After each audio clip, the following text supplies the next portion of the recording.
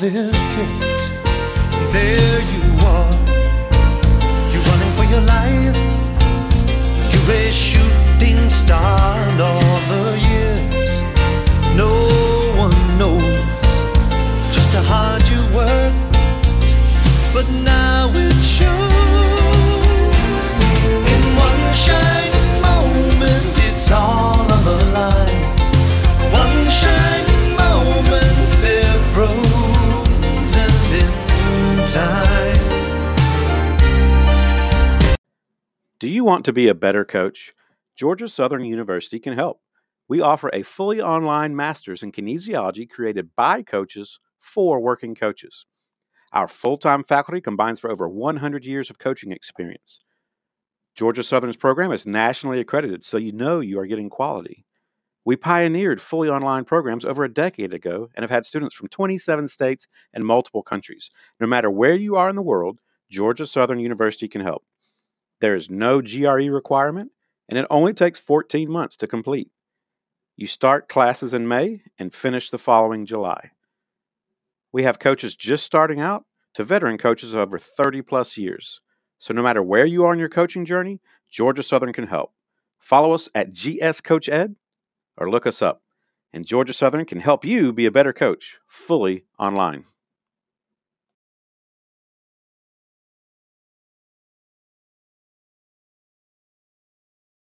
Coaches, welcome to the Championship Vision Podcast. Coach Kevin Furtado back for episode 276 with Coach Mike Dunlap.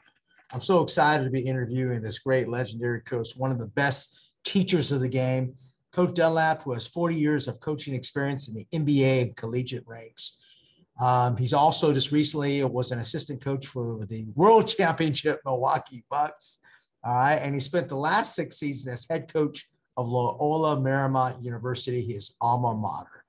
Prior to his stint at LMU, he served as head coach of the Charlotte Bobcats 2012 to 2013 and was also an assistant coach for the Denver Nuggets from 2006 to 2008. A native of Fairbanks, Alaska, Dunlap spent 9 seasons, 97 to 2006, as head coach at Metropolitan State in Denver, Colorado, winning 2 NCAA Division II national championships in 2000, 2002. He has additional head coaching experience with Cal Lutheran, 89-94, as well as 3 seasons, 94-96, in Australia as head coach of the Adelaide 36ers of the NBL. As a collegiate assistant coach, Dunlap has held positions at the University of Arizona, where he was named associate head coach, the University of Oregon, and St. John's University in New York, where he is interim head coach for the 2011-2012 season. Coach Dunlap today, to me, I think is one of the best teachers of the game, and he's going to share with you some insights into how we can become better teachers. And I'm always taking notes when Coach Mike Dunlap is around. So, coaches, let's welcome Mike Dunlap. Coaches, welcome back to the Championship Vision Podcast, episode 276. All right, so I do a lot of podcasts, Mike. I love picking the brains of great minds. Well, number one, to sharpen my mind, but to help all you listeners out there who are trying to become better coaches in your craft. I got Coach Mike Dunlap. I can go on with Mike about, he's going to talk about his own bio, but just recently he was assistant coach with the Milwaukee World Championship Milwaukee Bucks, head coach of the Charlotte Hornets. I know him I have all his Metropolitan State videos, Mike. So that's where I know you from. That's all your great teaching and so forth. I just consider you a great teacher of the game. Welcome to the podcast. Well, thanks. It's great to be here, Kev. Anything you need. Coach, topic today is becoming a master teacher. I think it's undervalued. I'll be honest with you. I coach the high school profession, and I think teaching is lacking. I think I see so many things I'm going to share with you that it's like, I don't know. I'm not sure if that's great teaching and so forth, but I really want you to kind of share with us on those concepts. Before we do that, tell us a little bit about your background, growing up in obviously Alaska and so forth. Tell us a little bit about you. Well, the essence of the question would be that I was surrounded from the third grade, I would say, by PE teachers that were guys and ladies that understood methodology. And because of the PE teachers in those days, they had quadrants, if you will, of, it could be square dancing, it could be kickball, it could be wrestling, it could be badminton, basketball. And so they knew how to take a large group of people and get them to move in the same direction and impart 2 or 3 lessons by the time that their, say, 3-week time block was done on that area. And so the influence of having that and classroom teachers that really not only were imparting great information, meaning specific information that you had to do by rote, but they also allowed for and afforded for some creativity within those basic principles. So I had a heavy influence of tremendous teachers all the way through, call it luck. Yes, it's funny. I'm an elementary PE teacher. I'm not doing that now. I'm hoping to get back soon. Man, to talk about, you have to be a great teacher when you're teaching young kids, don't you think? I think some of the best teachers are with youth. Yes. And the reason, if no other, was they had the fundamental steps that you have to do to get certified. So there's your basis of your pyramid.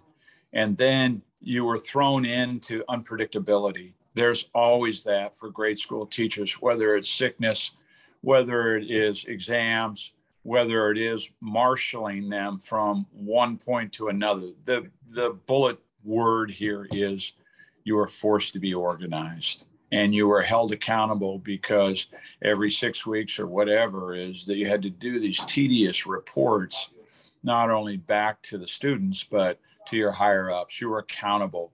And so it, over time, galvanizes a teacher that they really do have a great toolbox. And over time, you learned how to use metaphors and stay in the brain and for a group, not just for an individual. Yeah, words are important. It's funny is I try to use a lot. Of course, our logo and our mission statement's all about rowing the boat, Mike. And yep. I got that. Obviously, I stole that idea, but ours is about coming every day with energy. You're all about energy, and we have the we bring it to practice. We have awards based on that. I know a lot of people think we're a little bit crazy. We bring it to games. You got to have an identity, right? You got to have something you believe in. Yeah. Energy is never passé.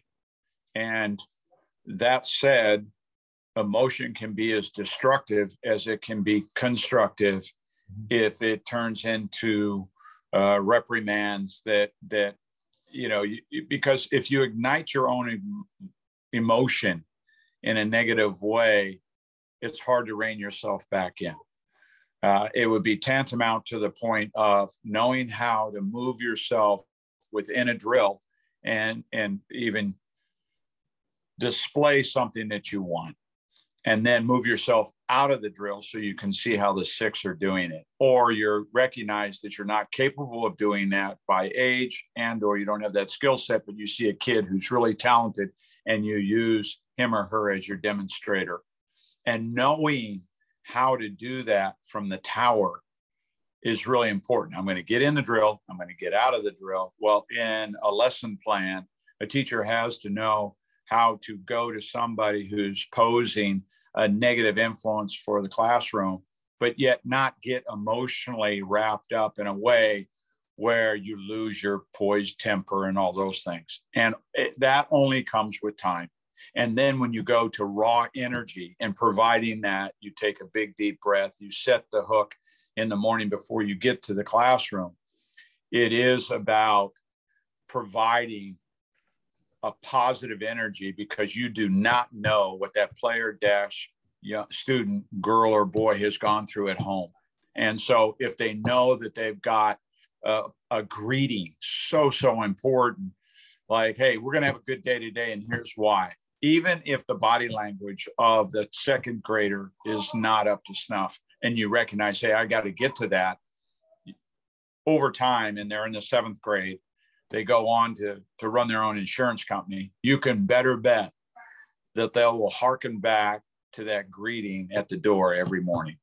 And that is what I'm talking about in positive energy, because you have to compete for positive energy every day, because you're getting a lot of negative messages, whether it's Russia and Ukraine, to, you know, the stock market, to what somebody getting murdered.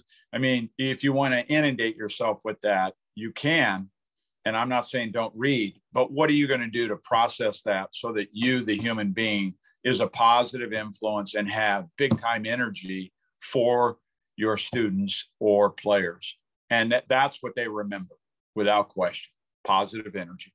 And you've had a lot of positive mentors in your life. And I know you're a big believer. I mean, talk about the best. George Raveling.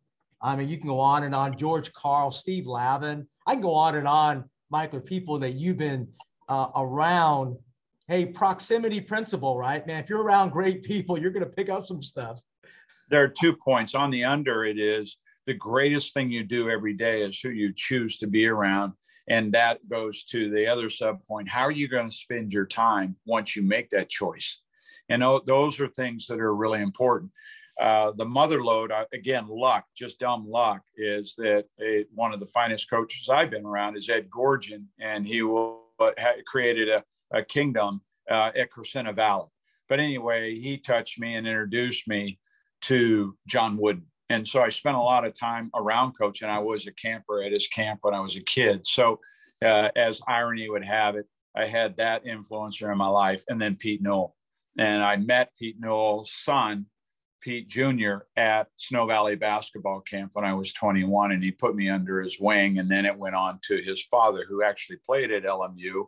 And he took me in the big man camp, and I was a part of that for more years than I want to tell.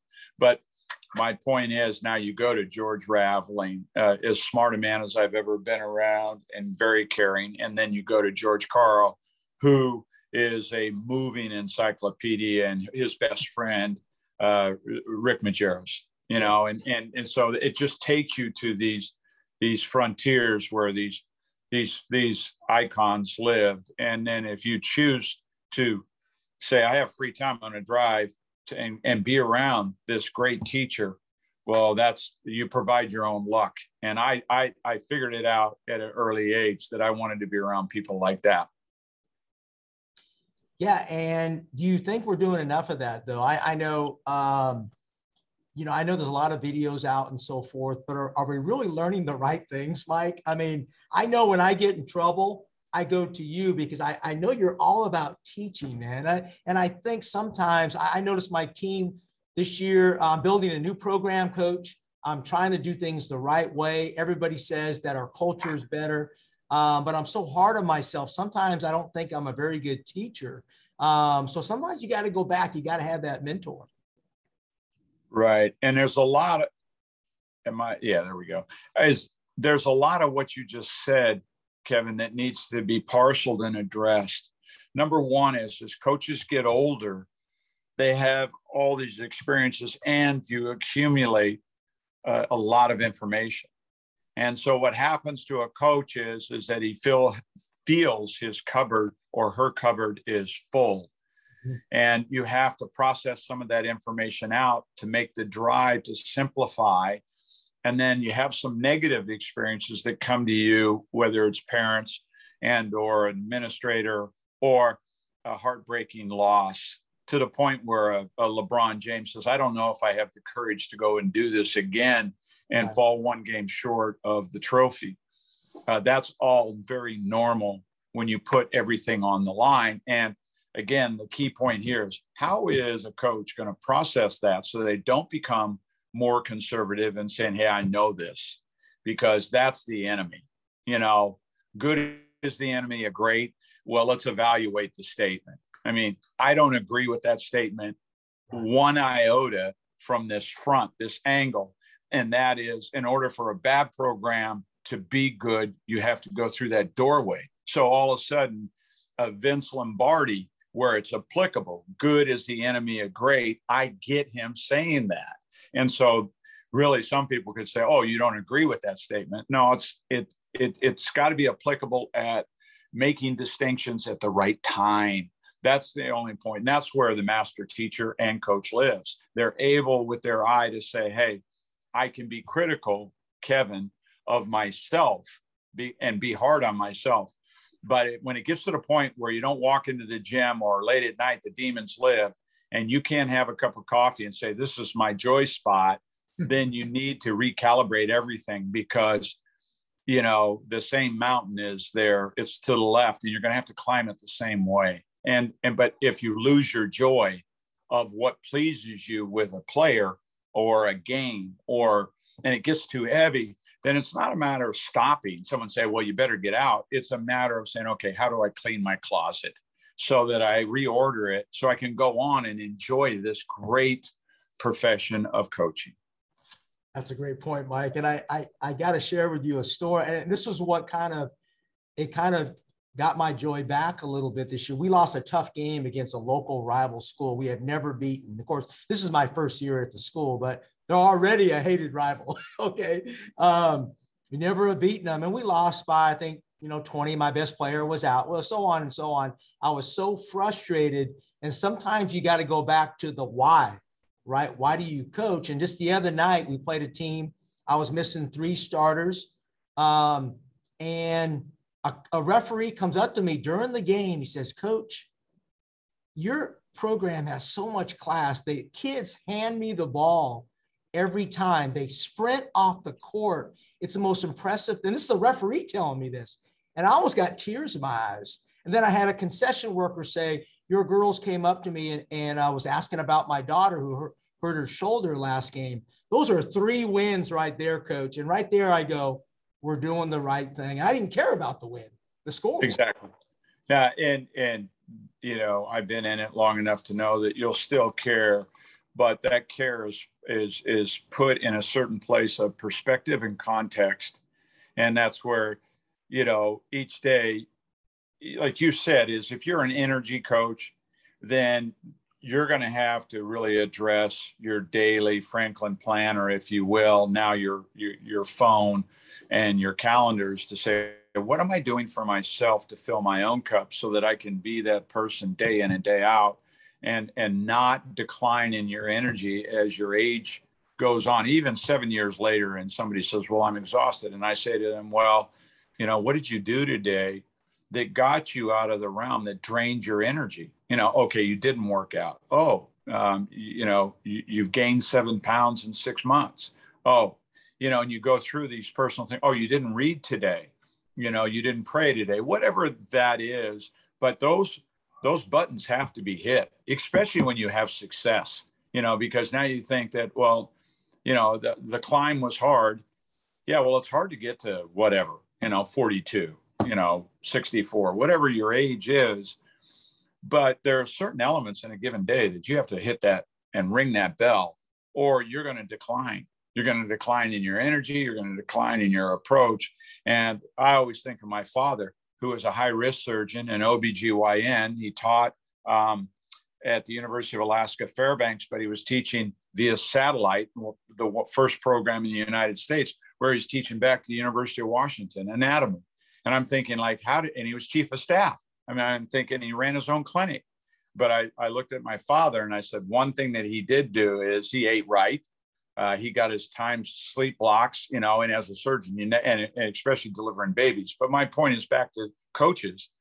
What are you doing each day to check off the boxes that you're going to put that same log on the fire so that you can have great energy and joy? And so that's what I'm saying is it's a process of addition by subtraction. You're going to have to get rid of some of these negative experiences and these things that weigh you down as you're in the business, or you hit the reset button, Kevin, and you're starting a new program. Well, what's the priority? The priority's got to be tradition of how we do a typical day, how we treat officials. We're not going to put the ball on the ground or walk away from it. We're going to hand it to the official and move forward. And yeah, at some point in time, your kid is going to get a technical, or you're going to get it. Well, what's our system for dealing with that?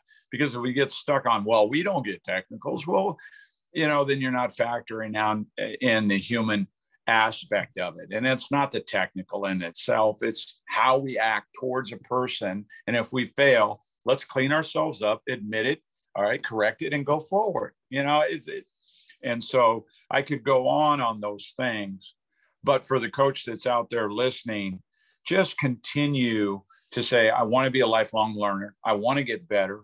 But circumstances really happen where a lot of coaches are running from the business now. That's what I'm concerned about. I think there are a lot of coaches that quietly don't ask for social media, and they're out there doing a great job.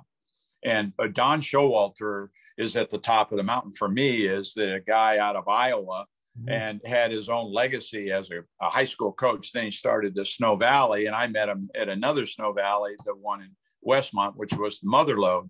But my point is his humility, his intellect, his family, his wife. I mean, it's all in order.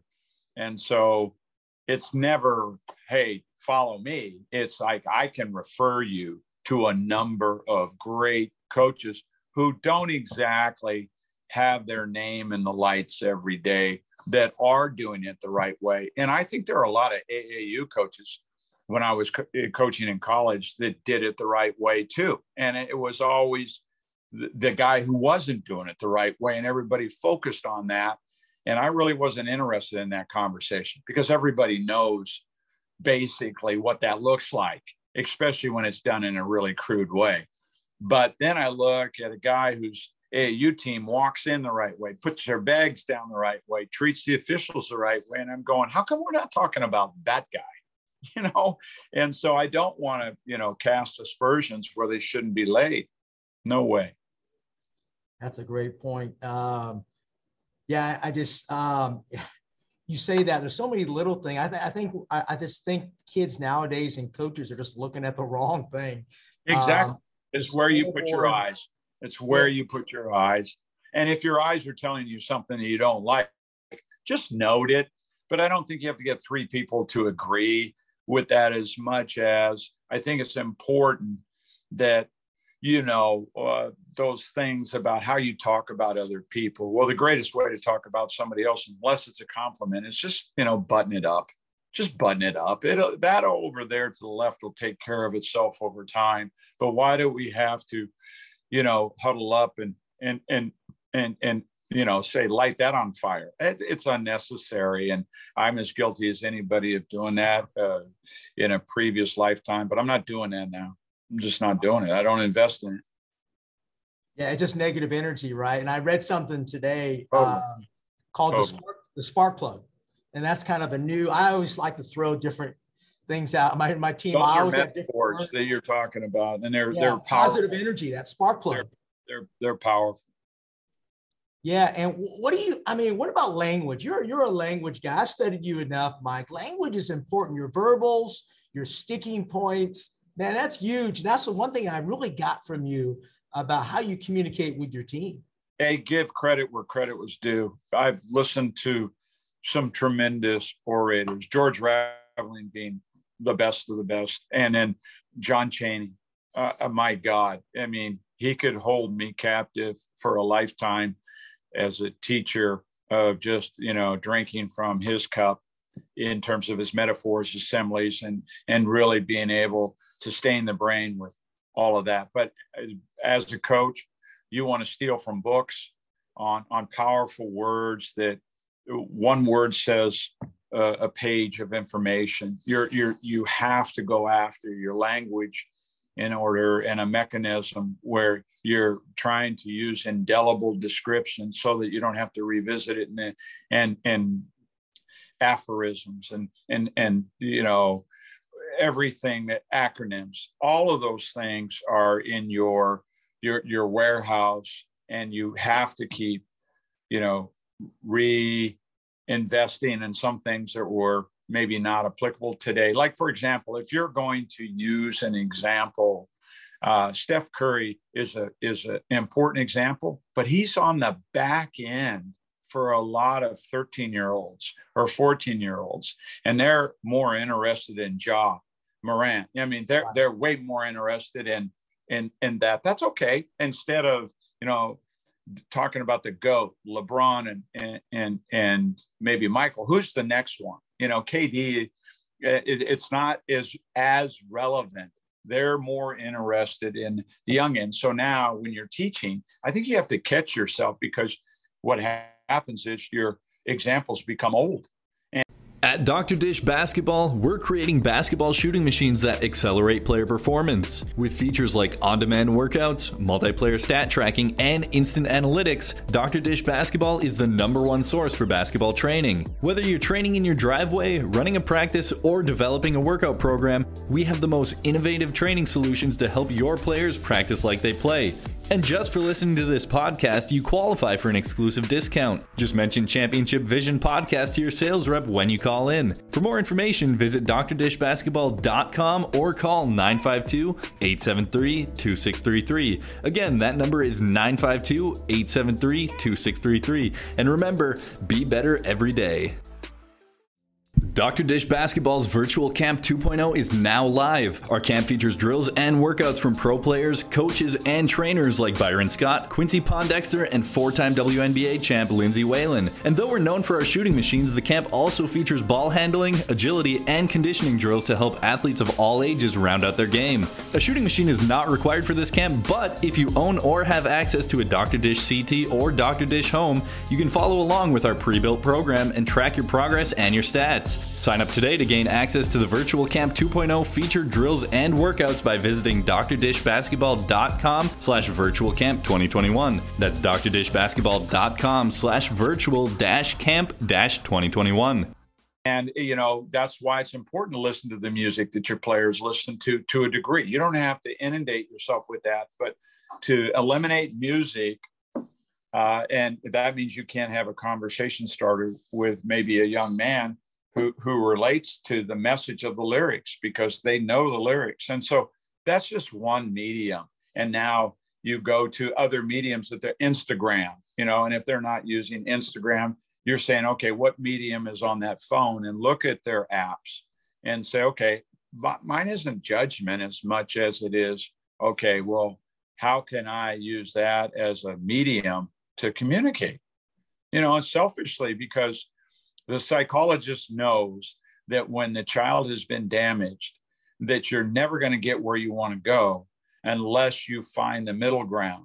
I mean, Bill Parcells was a master at that with the ponies, or he would find out what a guy was interested in and go get the information that he needed in order to have a conversation starter to build trust, so that he could get to those corners that maybe another coach didn't get to, so he could coach a guy no one else could coach.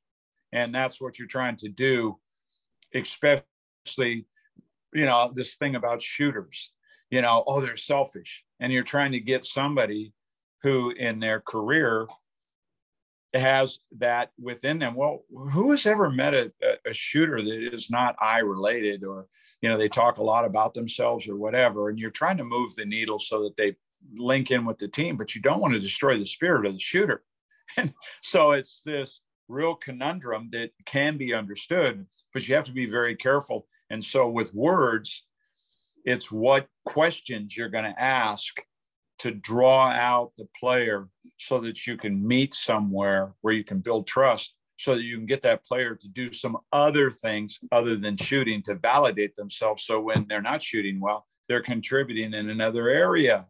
And we all want that. But again, it's all done with, how am I going to use my words, and sometimes my silence, with a nod, with a kid who's not very verbal, but if you talk for 5 minutes at a whack, now you're shutting them down. And so the art of going in and asking not a threatening question, to warm them up, to ask the brave question later on. And then you might have to wait 3 days or 3 weeks to ask them something, and you have the dam breaks. And now the kid comes forward with some struggles with a dad that died or left his mom, or all those problems that every kid has. So, yeah, your language, and not only that, but the art of asking questions so that you can take an inventory and create that inventory of information on them. And that's why I suggest to every coach, create a 3-page questionnaire that has nothing to do with basketball, but everything to do with their life. And when they turn that 3 pages back in, I will guarantee you that that's 3 years of information, if not 5, or a lifetime of information on an I am sheet. Favorite food, book that you would take to the moon, favorite artist, music artist, and it goes on and on. And all right, worst tragedy in your life, 5 people that you would invite to your dream dinner. Well, you know, you're not going to be able to get to that in conversation as quickly as you could as if you turn that questionnaire in. And how about this one? They leave the last page blank. Well, something on that page is hot and they don't want to give that information up, or they skip a question. You know, now I might not go to that question right away, but I could wait 2 weeks and say, hey, I'm kind of missing the answer here. And all of a sudden you see the kid tear up. Ooh. So it might not be something that they wrote down, you know, and all of a sudden the dam breaks. They tell you, well, they're really saying, I trust you. I trust you. And I mean, there's nothing more precious than a player telling you that. Yeah, and I strongly recommend, because you said that in your I think your 113 video that you do. Yeah. I'm telling you, Mike, every coach, and you put some gold nuggets on. One is just about personal relationships, like you're talking about. And I'm going to give you an example and tell me what you think. Today, I kind of help. I'm a co-teacher in American government. I'm actually a PE certified teacher, but that's what I'm doing here. And I'm learning so much. I'm just like the students, man. I'm learning so much about American government. I have a world history. And one of my players' best friends sit next to me, and I'm in the back. And she says, man, you know, Avaya, your point guard, really loves strawberries. And I said, you know what? I'm good. That I got some information right there. And I go, oh, Dunlap would love that. But just those little things like that, kind of learning more. It's like, hey, I'm going to have like strawberries for her before the game tomorrow. I'm going to give it to her. You know, little things like that. Right. And the other thing is that everybody is a resource for you as a coach in your building. You know, another player is a resource for you. You're not trying to get them to turn state's evidence. I am not talking about that. You can eventually get to something that you can't figure out, but I will promise you somebody in your building has the answer that you don't have if you're willing to kind of see people as valuable. That's all I'm saying is they're not snitches. They're not this. That's not what I'm talking about. I'm talking about those connectors are really, really important that you have, because everybody, as Don Meyer would say, is your army of supporters. Have you really gone out and invested in their lives, or a struggle of another teacher or coach that, you know, you have no benefit of? When I coached in the RMAC, the legend was Tom Craw at Kearney. And he, you know, not only as a player when he was a boy, but he became an acclaimed pro athlete, and then an acclaimed teacher at Kearney and an acclaimed basketball coach. Well, I just wanted to be around him to listen to him speak. And I knew he was a special human being. So I accumulated a lot of information from former players and coaches that have been around him. And yet I never really had, you know, a meal with him and a long time with Tom Craw. But he had an imprint on me because I was interested in how he was doing things, not how I was doing things. Lonnie Porter, who's a legend at Regis, you know, left a legacy with Chauncey Billups and has something bigger than himself in the community of Denver. I mean, I can tell you about these people because they had impact on my journey, because I was interested in their lives, not my own. Right. That's so true. And you mentioned names that really I haven't heard of that are probably they probably have such a big impact on the game, but we don't know about the top teachers of the game. If I had to write a book, Mike, I would write a book about the top 10 teachers of the game, not the all-time wins. I think that's a book that's needed to be written, to be honest with you. Yeah. Don Meyer would obviously be in the 10, and most people would nod their head, but most people would scratch their head if you said Madeline Hunter from UCLA and that she was the creator of the lesson plan and given, you know, the credit for that. And you would say, well, I would include her in the 10. I would not leave her out of the 10. And somebody would say, well, we said basketball coaches. And I said, she's a basketball coach, and then leave it there. But my point is that, you know, and then obviously Jim Collins, good to great. There isn't a better book out in terms of teaching principles. If you wanted to think, okay, I just want to think in teaching principles and how to go from A to B, from good to great. And okay, what is that all about? Now you're talking about one chapter on a hedgehog and what a hedgehog does. And now you think of that metaphor. And then again, you're going, okay, what's the sub point of that? Addition by subtraction. As we go through, with all these smart people, but how do they convey massive amounts of information so that the common Joe, me, can understand it? Malcolm Gladwell. If you look at anything that he's written and done, one of the things where his genius comes out, and I say that with very conservatively using that word, is that he takes massive amounts of information and condenses it down, uses metaphors to relay that to the masses. And by his best-selling books, I've listened to people tear the skin off of Malcolm Gladwell, you know, and they say, and they're usually scholars, they're people that have they're very bright people. But when I think of them and I think of Gladwell, I'm saying, well, okay, where are you providing that for that number of audiences, yet you're shredding him?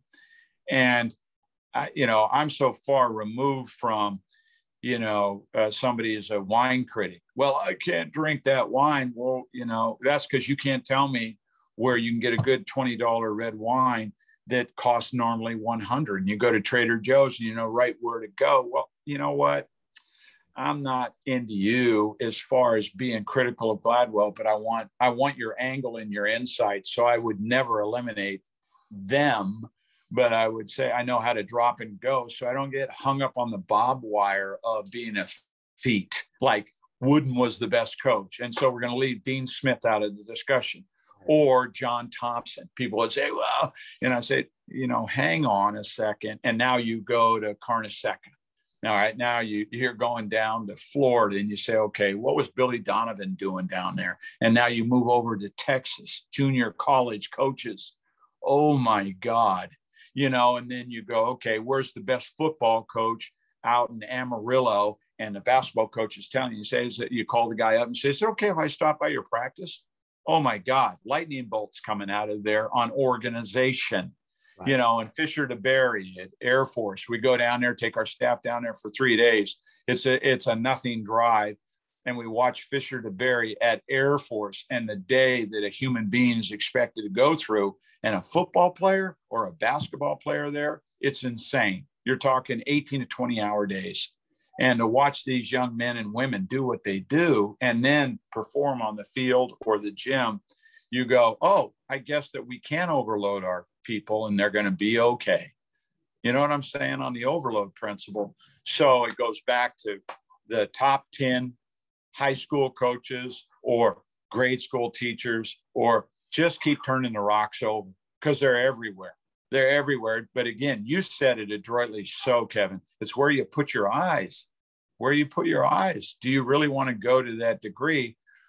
To, like this morning at 4, I'm weird, but I wanted to know about the Ukraine and Putin and Russia. And I had time to really delve into that, just to have that information. I don't want to give that to anybody like I've got a better opinion. I just wanted to know, hey, what's going on? And then obviously, et cetera, et cetera. But my point is that how are you going to exercise your mind in order that when you do have your cup of coffee at 5:30 in the morning, that you say, okay, this is basically a habit of mine.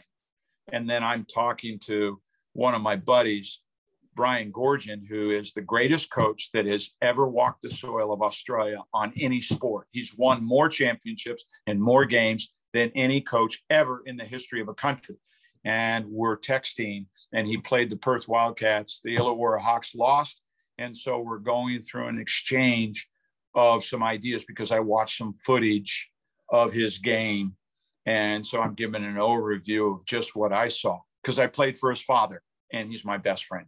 But my point is that those are, and now he's given me information on what his eyes tell him about his team. And I'm going, man, I didn't even see that. And I have the advantage of watching film. So that's, I'm not smart. I'm just saying is that, again, you go back to how we started, Kevin, and it's more about, we started with, what are you going to do with your time? And how do you want to grow and continue to be a lifelong learner? So it depends on every coach. Yeah. Got some players coming in to shoot a little bit here. All right. You tell them I said hello, and they're lucky to have you. And again, anytime that you want to continue that, I choose to look at our relationship and what we're going to do here as ongoing. So this is a bite of the apple, and we just keep going, Kev. But anything you need, man, you're one of the good guys. Take care. Yeah, I really appreciate everything you have provided and given to me and so forth. And hopefully I'm giving back as well. It's a give back profession, right? Right. Absolutely. And again, that's a joy in and of itself, but you're a stud. Keep kicking goals and having fun with it. And then tell everybody I said hello. Yes. Hey, I just want to throw some phrases out to you, and then, sure. Then I know you got to go. No, I don't have to go. I'm good. But anyway, go ahead. Hey, I picked this one up the other day and I really liked it.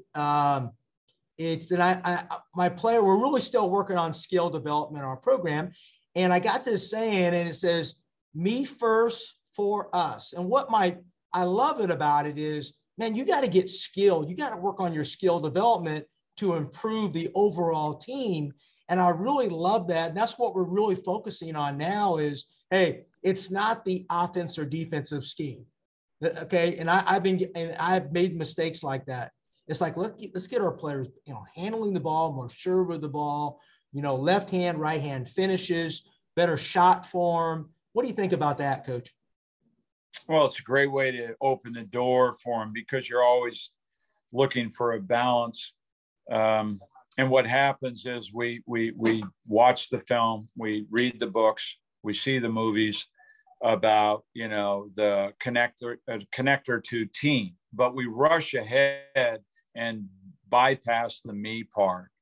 And I think that there's got to be a balance, especially when you have every team's going to have one or two, hopefully more talented players than everybody else, and how to bring that into any kind of semblance of sharing and saying, okay, she is going to get 10 more shots, but she cannot exist without role players. Like you can't exist in football without your offensive and your defensive line. They are the unsung heroes to everything. That 6-inch zone and who controls it is going to determine the outcome of the game.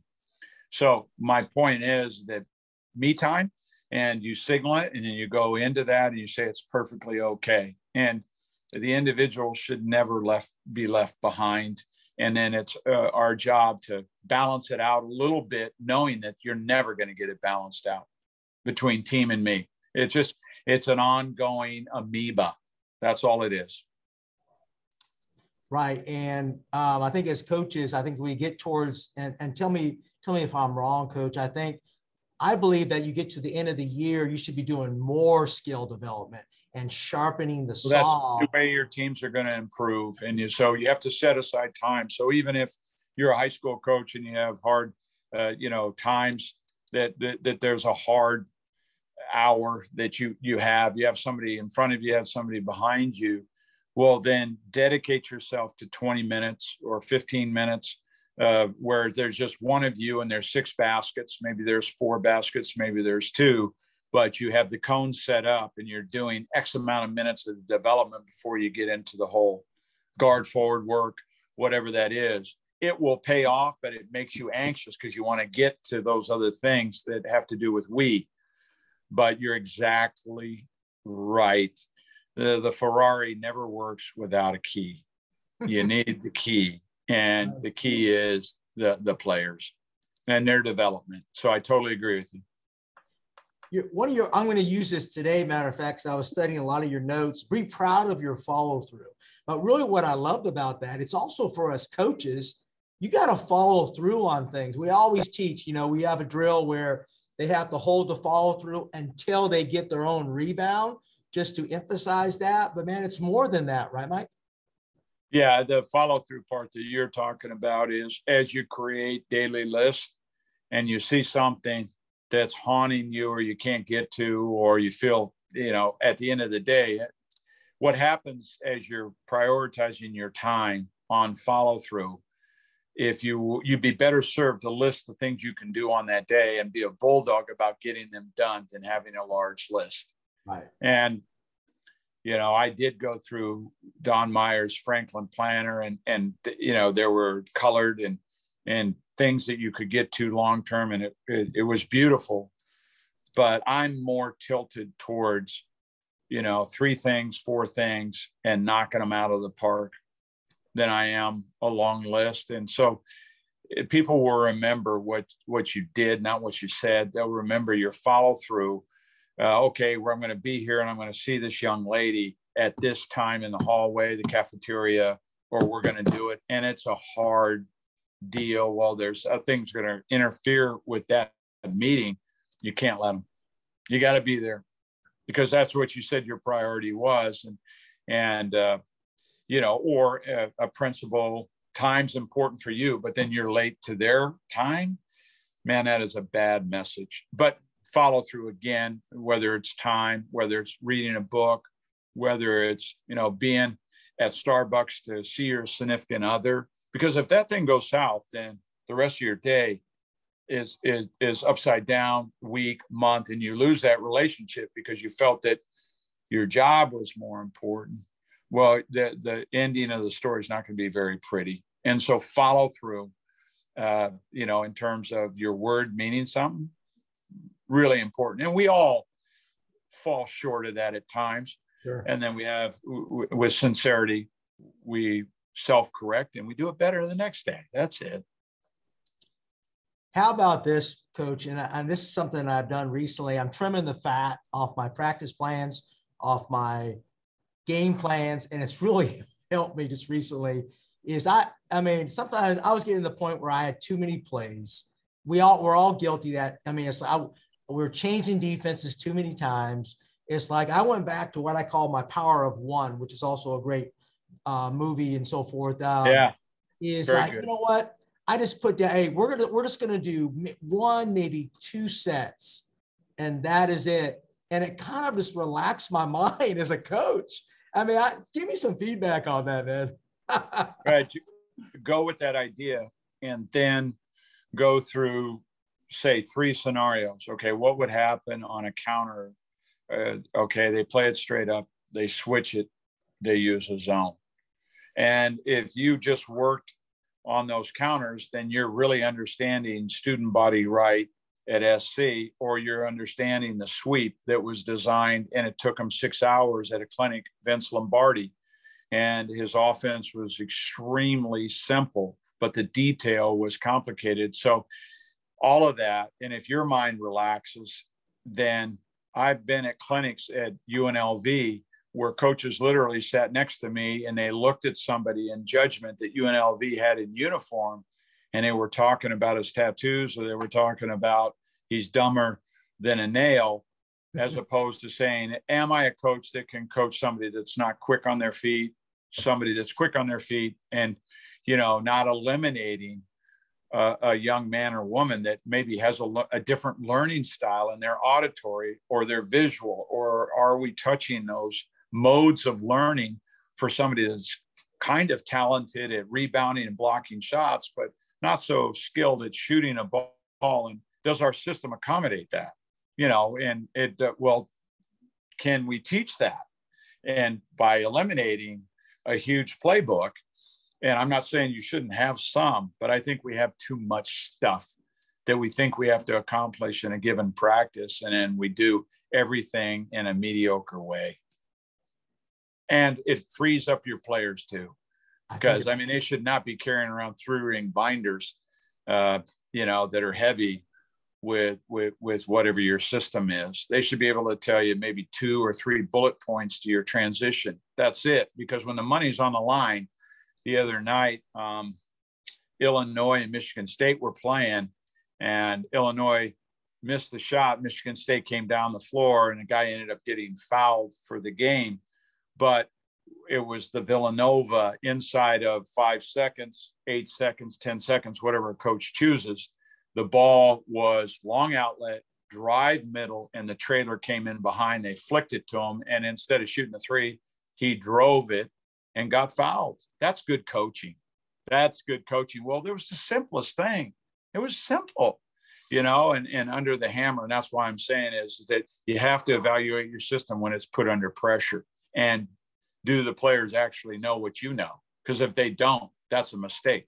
They need to know what you know as far as what you expect to happen in time and score and situation. And if they don't, like under OB, for the money, it should be your best set and a counter maybe if you trust them. And if you don't, just run that play and say, hey, they're probably going to, switch out on that and screener. You're going to slip to the nose of the rim. And as you slip, we're going to move a player right in behind your slip. So now you've got the regular play. Now you've got the slip to the nose of the rim. And now you got somebody filling on a cut and replace. Man, that's hard to guard. That's really hard to guard. And if they can do that and it doesn't work, go to bed, don't worry about it. But simplicity with detail and counters. Basketball, offensive basketball is nothing more than move and counter. Yeah. That's it. You can put in any set you want, but that's going to come down to that.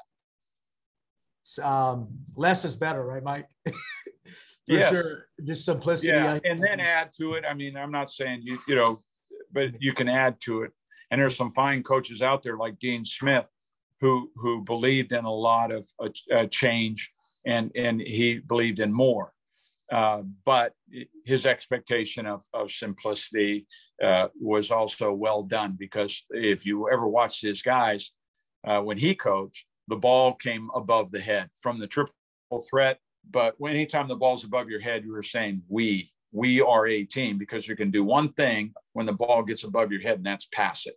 So if you look at his footage, a trademark is that jump stop, square your feet to the rim in a triple threat, but then the ball's going above the head because you were thinking about your next pass. That was Dean Smith. That was a trademark of his, because he wanted everybody in that team to understand we're going to win with the pass. We're going to win with sharing it. He had great players, no mistake about it, but he knew how to inculcate on them the we part of it because of that mechanism. Pretty brilliant when you think of it. That's a great insight right there, Mike. I appreciate that. Coach, thank you so much for joining me. I gotta get ready for a little practice here. Get ready for our game. Hey, do you mind if I send you some video? No. Some clips of my team, particularly in our matchup. I just give you a little synopsis of what I see, and we'll feast on it. But no, keep doing what you're doing, Coach. You know what you're doing, and have fun. All right. Thanks, Coach. I appreciate you. See you, my friend. Thank you.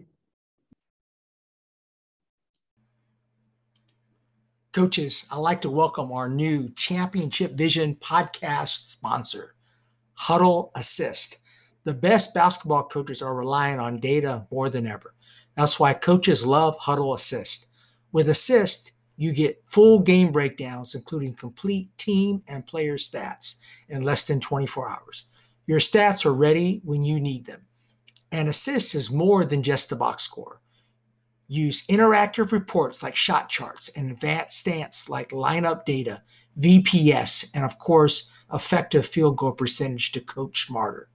Plus, Assist brings your stats to life. Every stat is marked on the video at the moment it happened. See every shot, turnover, rebound, and much more with just a few clicks.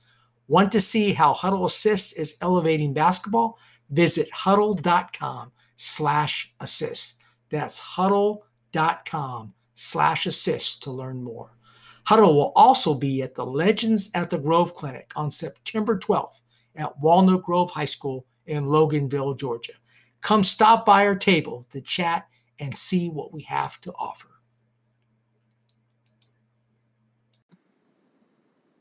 Hi, this is Matt from Court Card.